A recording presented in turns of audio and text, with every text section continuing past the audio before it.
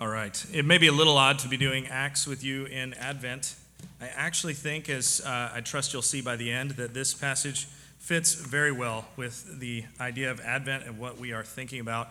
So if you can, I'm going to cover a lot of scripture. So if you have a Bible with you and could flip to Acts 23, that would be fantastic. So we are in the home stretch in Acts. I know I've said that before, but it is true. If you've been paying attention to our story in Acts, and call it family history, because I think it's a way to reflect on the early church and lessons we can learn from the early church, you've maybe noticed that Paul's trajectory has begun to mirror Christ's in some very specific ways. While Jesus' ministry led to this dramatic confrontation in Jerusalem, Paul's has done the same. And in both situations, the greatest political force in the world at the time, the Roman Empire, and a deeply influential religious force, Jerusalem, kind of bring their force against one person. Now, when we last left Paul, he had made his defense to his own Jewish community in Jerusalem about Christ, and the results had been a mixed bag. While some obviously agree and think Paul is correct and follow after him, and the church in Jerusalem is very strong, that what he is preaching about Jesus is not against Judaism, but its fulfillment, but a continuation of it. Many also become violently antagonistic to Paul and his ideas.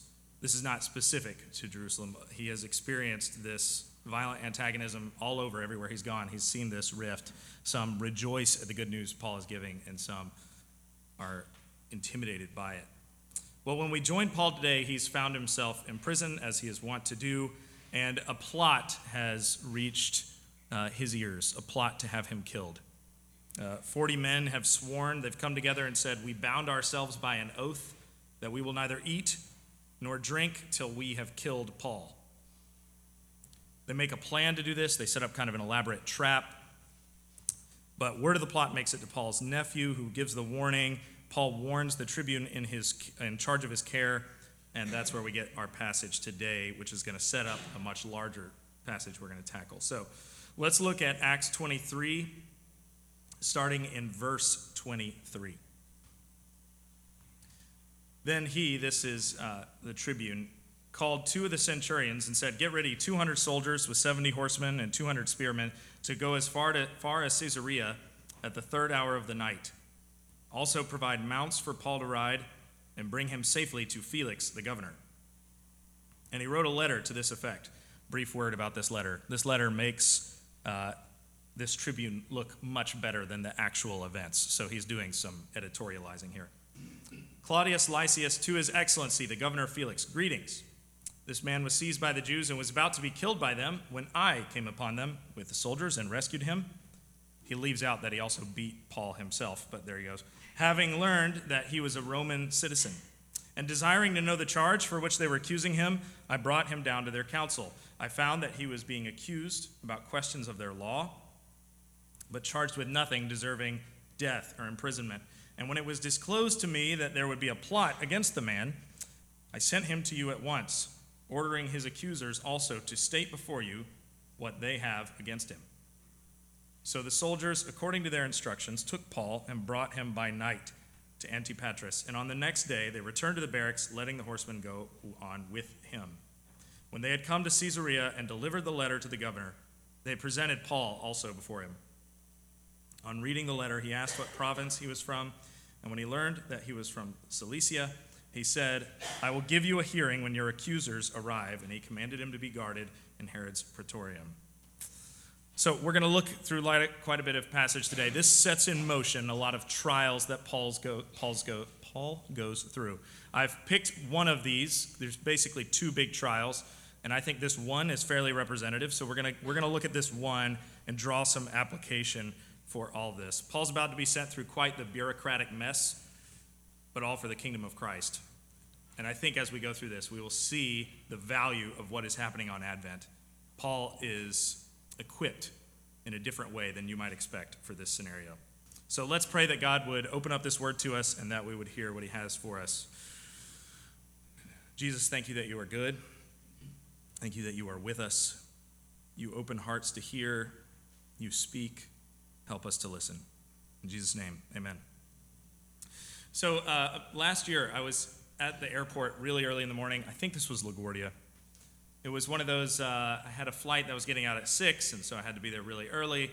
And you know that moment where you get to the airport and you walk in and you're there at 4:30 in the morning or something. You're like, surely I'm the only person in the whole airport. And you turn the corner and there's a line like a mile long.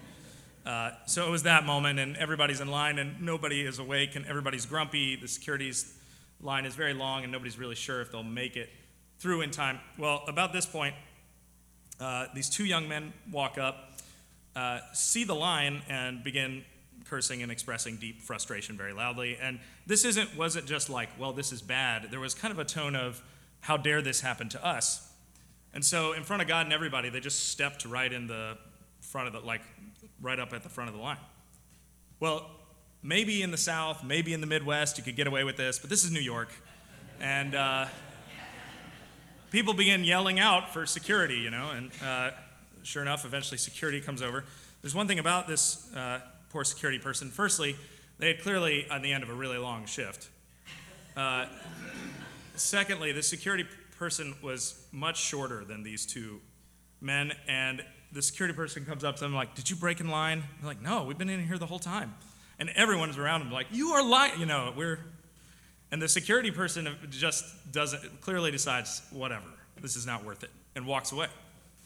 So, yeah, you could feel the burn. All right, so the guys stay in line, they go through, and I get on the flight. I have 2 empty seats next to me, and of course, the 2 guys get on, they sit right beside me, and the first one goes, dude, I didn't think we'd make it, and the other one's like, I told you, man, chill.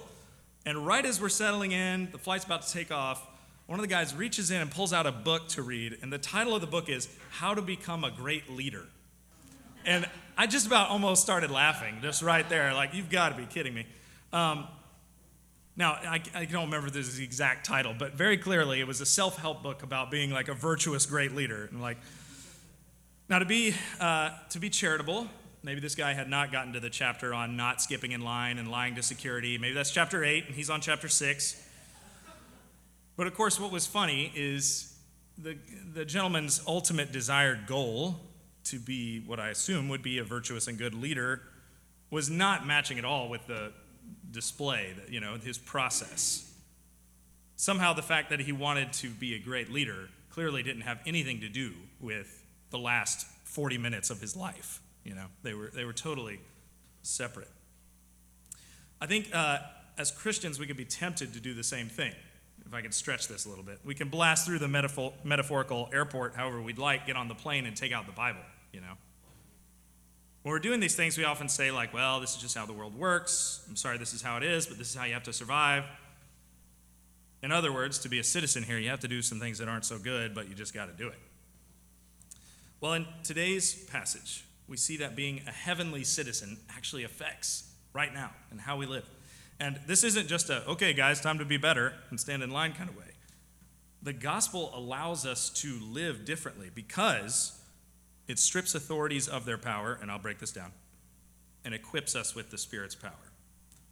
And these are 2 lessons Paul has internalized. And I want to look through how this plays out. So let's start with these powerful authorities. So Paul, he's being held captive. He's about to come before this trial. And on the one hand, we have the Romans. And they probably don't need much of an introduction. They're a political and organizational force, the likes of which the world's never seen. Technological, architectural advances that still affect us today. They've also developed a rigorous court system. Being a citizen of Rome matters very deeply, and they have more power than you can believe. They are the peak of civilizational acumen at this point. And on the other hand, we have Paul's own Jerusalem represented, the home to incredible tradition and religion. And Tom Holland, in a recent book, made a great argument that basically human rights start with the Jewish scriptures. So much of the religious world owes a debt to Jewish scriptures and practice. And it's Paul's own. But there's obvious tension between these 2 forces. Rome is occupying Jerusalem. So we have this delicate balance between this political force and this religious force, and into this mess walks Paul. this guy who has this strange rabbi that he claims died and was resurrected. He's a prisoner of Rome. He's wanted in Jerusalem.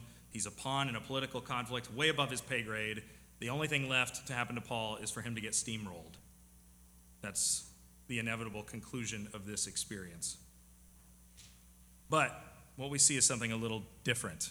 And let's start with this case. So the case comes before Felix, who is the governor of Judea, and let's look at together at Acts 24, starting in verse 1. So first we get the case against Paul. And after 5 days, the high priest Ananias came down with some elders and a spokesman, one Tertullus. They laid before the governor their case against Paul, and when he had been summoned, Tertullus began to accuse him, saying, "Since through you," so he's going to begin by praising Felix, the governor, "since through you we enjoy much peace, and since by your foresight, most excellent Felix, reforms are being made for this nation in every way and everywhere, we accept this with all gratitude. But to detain you no further, I beg you in your kindness to hear us briefly, for we have found this man a plague, one who stirs up riots among all the Jews throughout the world and is a ringleader of the sect of the Nazarenes. He even tried to profane the temple, but we seized him. By examining him yourself, you'll be able to find out from him about everything of which we accuse him." Now, there's some interesting things about this opening to the case here. Tertullus's opening lines sound very pleasant, unless you actually know anything about Felix. So, when he starts with this elaborate, "Since through you we enjoy peace, and by your foresight reforms are being made in every way and everywhere except with all gratitude," Felix does not deserve this kind of praise. He's a wild character in history, and he shows up in other historians' works, not just in the scriptures. He comes from a lower rung of his society. He's actually a freed slave.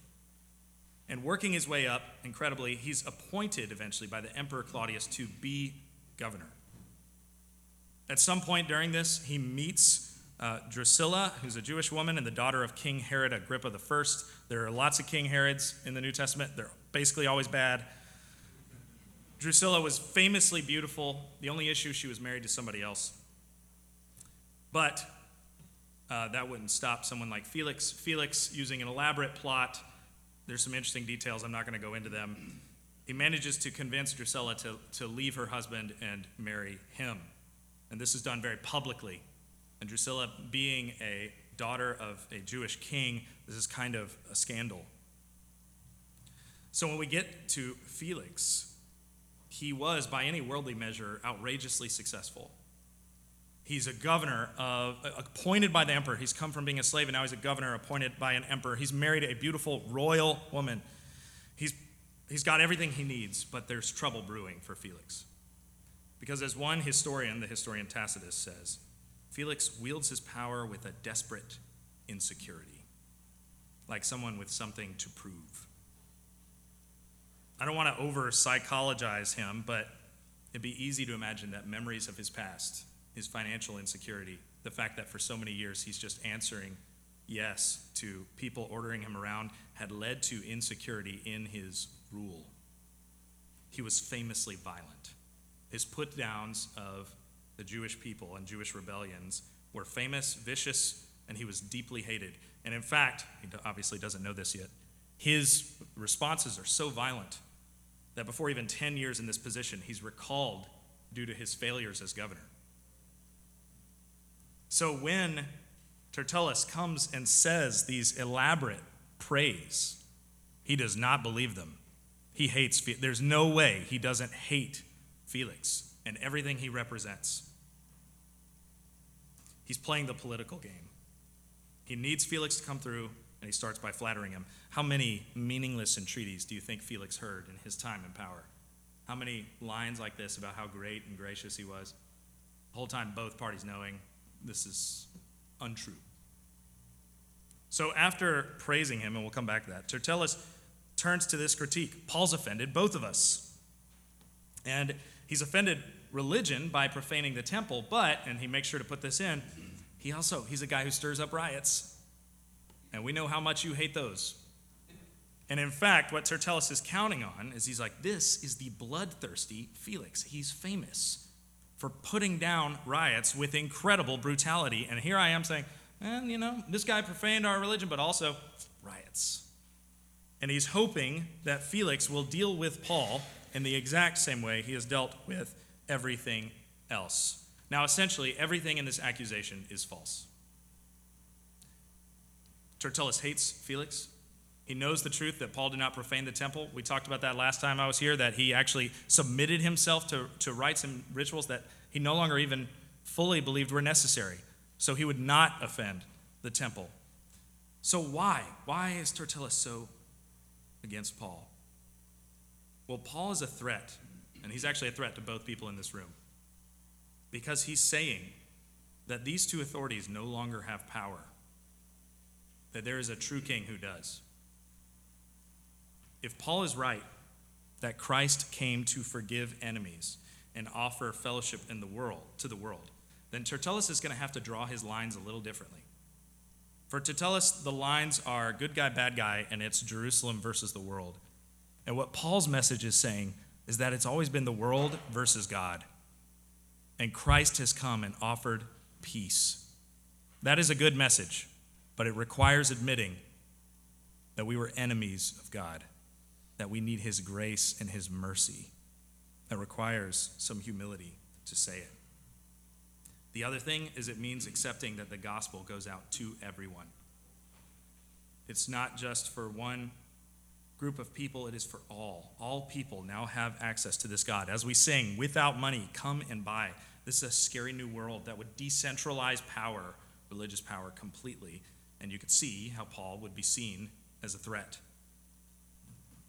Now, this idea is not difficult for Tertullus in Jerusalem alone. This is difficult for everyone everywhere. I still think the most offensive thing in the gospel, outside of all the typical hot-button issues, I think the most offensive thing to the gospel is that we are all equally lost apart from God. Jesus tells a parable about that, about people who go and work out in the field, and some start in the morning and some start in the evening, but at the end they get the same wages. And people are furious. How come? And he's like, it's all grace, it's all mercy. I think, honestly, in our heart of hearts, that's the thing that bothers us the most about, some of us the most about Christianity. It is free, you cannot earn it, and that requires some humility to accept. Well, the other thing that I think maybe bothers, but the thing that gives Paul so much power here is he knows that the gospel goes forth by weakness. It doesn't go forth through strength. It doesn't go forth through intimidation. It goes forth through weakness. It goes forth through this dying Savior who is resurrected. There's this famous scene from a movie. If you're a Christian educator, you've probably been sent this scene. There's a movie called A Man for All Seasons. It's from 1966. And it documents Sir Thomas More, who stands up to King Henry VIII over his many divorces. I'm not getting into that at all. But this scene needs little in the way of introduction. But Sir Thomas More is this religious authority, and he has some power in the courts, but he's a good guy, and in his heart, he's attempting to do the right things. This scene in this movie, he's coming back from a trip to talk politics with the highest authorities. He comes back to his seminary. He pulls up in a little boat, and a pupil of his is sitting on the shore. And he gets out of the boat and walks over, and we have this scene. Sir Thomas More sees the pupil and is like, have you been here all night? Pupil's like, yes. You said that there might be a post for me, like a position. Any word on that? And Sir More says, oh, yeah, I'll offer you a post with a house, a servant, 50 pounds a year. He's like, great, what post? It's like, well, you'll be a teacher at the new school. Immediate crestfallen. The pupil is upset. A teacher? And More says, Richard, no one's going to give you a place at court. And the pupil says, well, Master Cromwell said he would do something for me. And More says, Cromwell? Well, if you know Cromwell, you don't need my help. And he's walking away. He says, Sir Thomas, if only you knew how much I'd rather have your help than his. And Sir Thomas More turns around and says, you cannot have a place at court. He says, why? Sir Thomas More reaches in his vest and pulls out this elaborate pure silver candlestick. And he's like, look at this. You know what this is? He's like, this is called a bribe. He's like, I was given this yesterday by Sir Alexander Macon. He's like, he has a trial going on in court and hopes this would sway my opinion. He's like, do you want it? No joke, I'm offering it to you right now. It's handmade, it's Italian silver, do you want it? And the pupil looks at it and he's like, yeah, thank you, and takes it from him. So Thomas More goes, well, what will you do with it? Well, I'll sell it. Great, what will you buy with that? He's like, some decent clothes. Sir Thomas More laughs and says, Richard, that's a little bribe. At court, they'll offer you all sorts of things. They'll offer you homes and manor houses and coats of arms. A man should go where he won't be tempted. Why not be a teacher? You'll be a fine teacher, maybe a great one. And the pupil says, if I was, who would know it? And Thomas More says, you, your pupils, your friends, God. Not a bad public, that. You see what's happening in this scene is the pupil is begging to enter the halls of worldly power. He wants to be recognized by people that matter. But Sir Thomas More is offering him something much greater. The difference between them is that for the pupil, the bribe has so much power over him, but Sir Thomas More in Christ has everything he needs. The bribe means nothing. It has no power over him. So who is more powerful? More might say. The one who enters before the religious and political authorities trembling because the religious and political authorities have everything that you could want, or the one who stands before them unmoved because they have nothing to offer. When you follow Christ, something crazy begins to happen.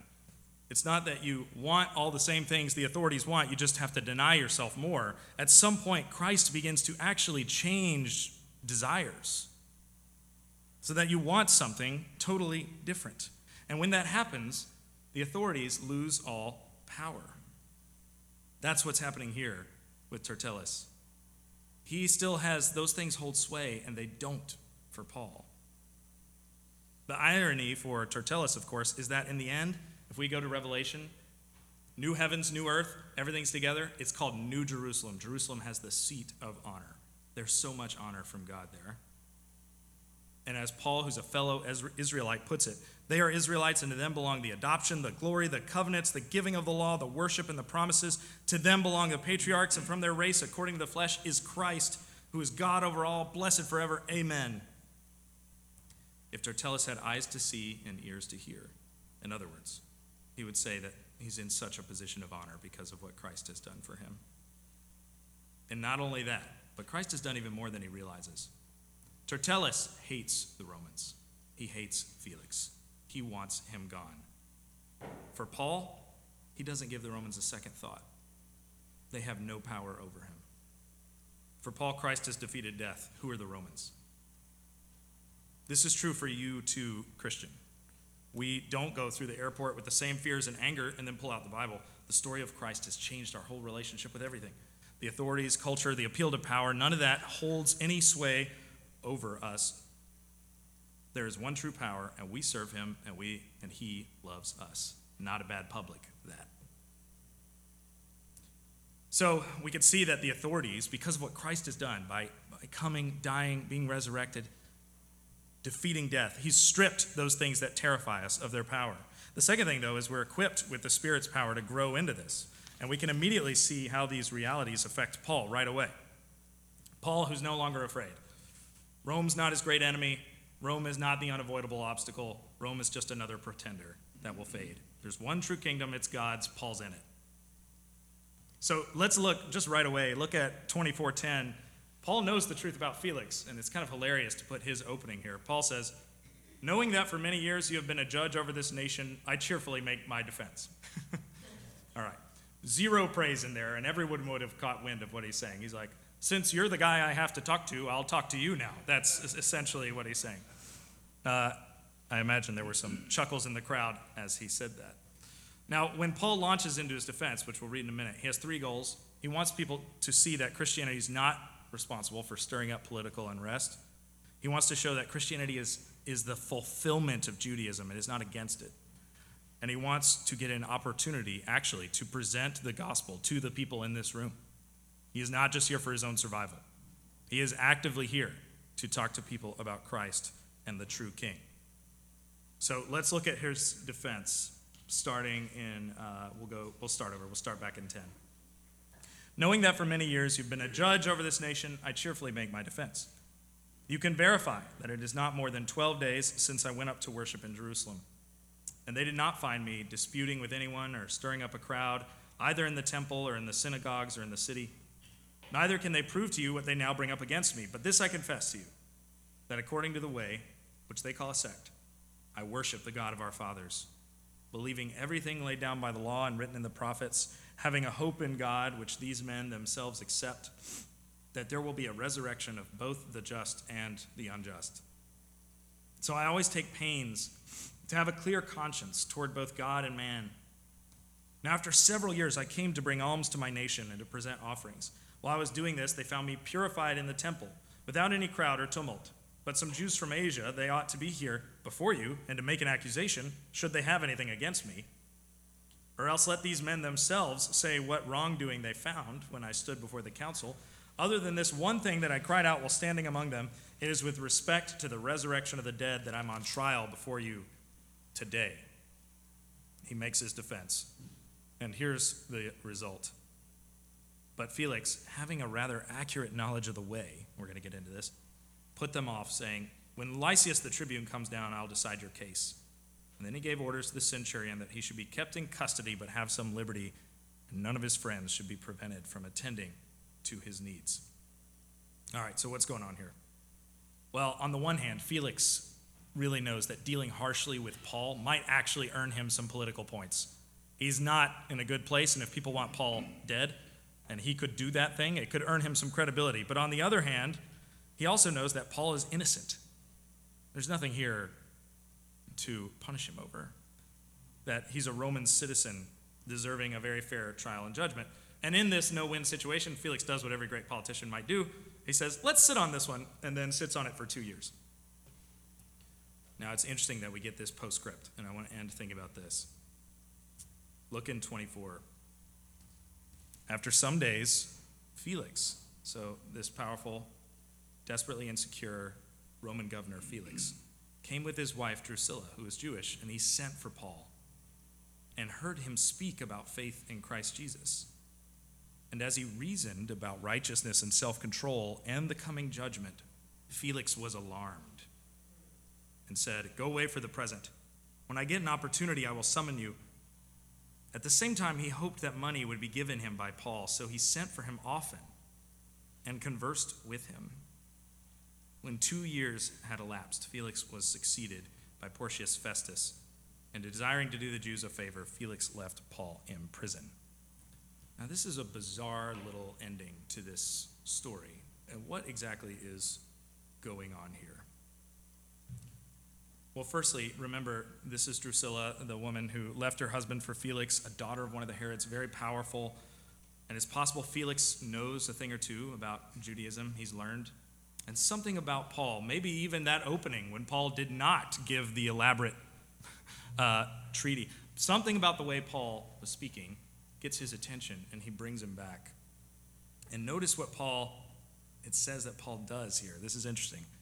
Paul talks about his faith in Christ Jesus, and in 25, it says he reasoned about righteousness and self-control and the coming judgment. Now, Luke's not just writing, Paul came and spoke about religious word, religious word, religious word. These are very specifically chosen. Paul knows who he is talking to. He's talking to someone who has struggled with his own righteousness, who's struggled with his own security. Am I good enough? I'm governor. I have the most beautiful, powerful wife. Am I good enough? He has struggled with self-control. He has viciously punished those around him. And Paul is saying, there is a coming judgment. This scenario is flipped. You think that I am on trial. You are on trial right now. Paul is saying these things very intentionally. And what I think is great about what Paul says, it doesn't say he proclaimed it or yells it at him. It says he reasoned. There's something about the way Paul is speaking with him that is giving him an opportunity to say things that cut very deep to the core of who Felix is. And for a brief moment, there's a crack in the armor, and it says Felix was alarmed. Felix was alarmed. So what Paul is saying, he's saying there's this true trial coming when God will righteously judge the earth and nothing will be hidden. And all these things you are desperately reaching for security will not do it. There is only one person who gives us security, that is Christ. And Felix, who has seen the lowest of lows and the highest of highs and knows that it's not enough, for a second contemplates that maybe Paul is right. And I think in this brief moment, he has a real chance to repent and turn. He can quit his poor self-rule and hand it over to Christ. But he does not take it. And he brings Paul back for 2 years having this conversation with him. Why? Because despite all that Felix has and all the power and all the significance, he still believes the old ways are the best. He's holding out for money. He hopes that Paul will offer him a bribe. Here is Paul offering him the greatest wealth in the world. Christ is yours. And he is waiting, holding out for a little more coin, for rubbish. I have an old teacher friend from another school, and he's retired now, and he was a little more old school, and I have a lot of great stories about him.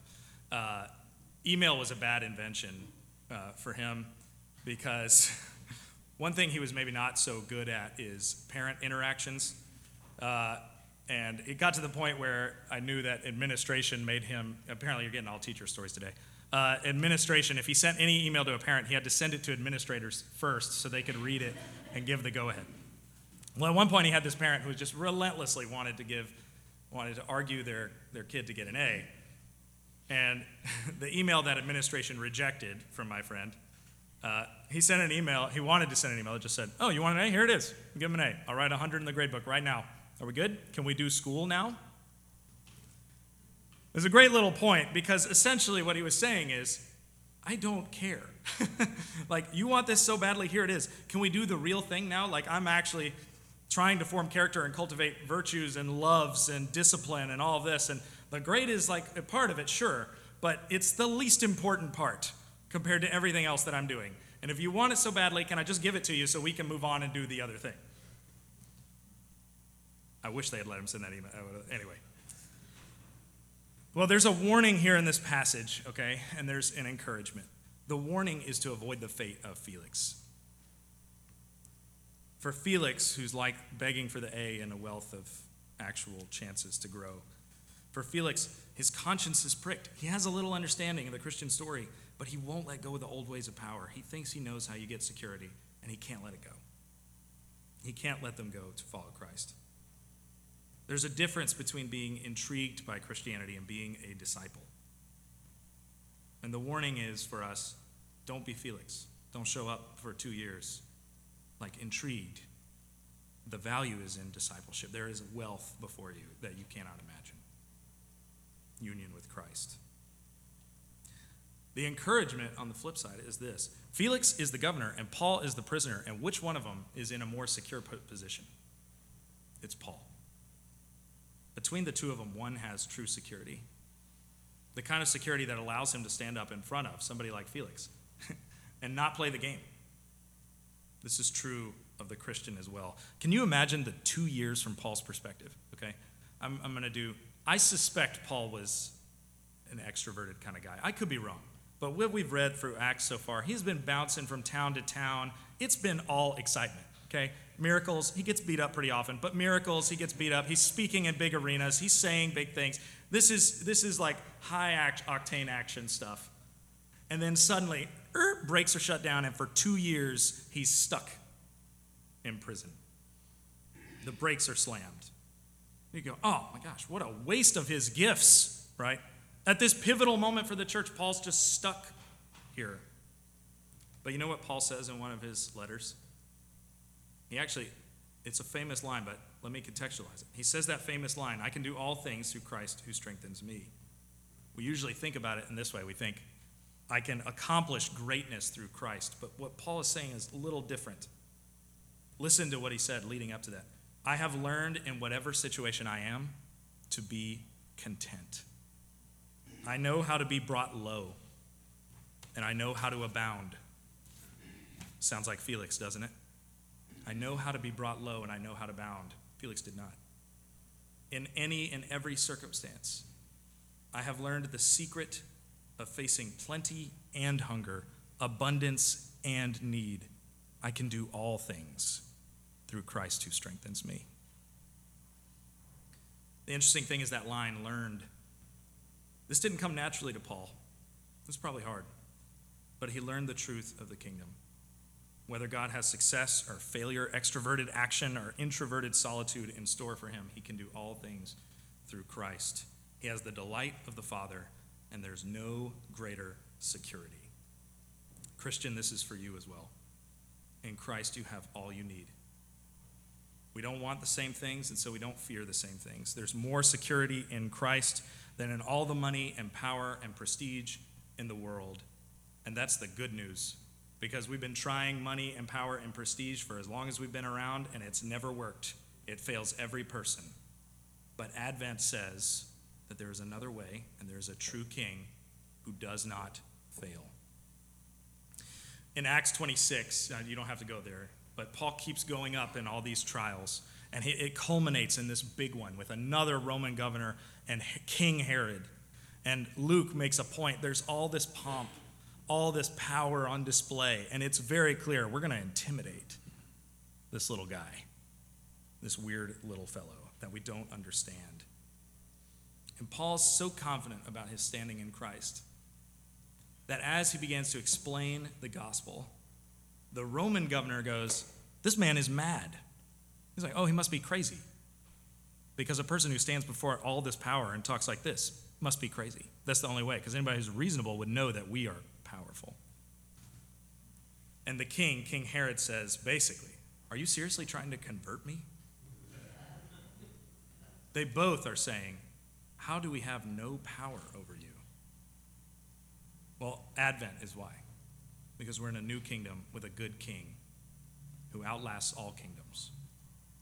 So I just end with this, as James Bryan Smith puts it. If this is true for you, you are the one in whom Christ dwells. You live in the strong and unshakable kingdom of God. The kingdom is not in trouble, and neither are you. Let's pray together. Father, the kingdom is not in trouble, and neither are we if we are in Christ. There is one security, there is one way, and it is you. Father, thank you for your goodness to us. Thank you that you did not leave us to all these ways we have tried time and time again, but you have come because you love us. May we see the witness of Paul. May we turn from Felix's way, which does not end well. May we turn to the true security offered in Christ. Thank you for your goodness. Thank you for this Christmas season that allows us to think on your reign. And in Jesus' name, amen.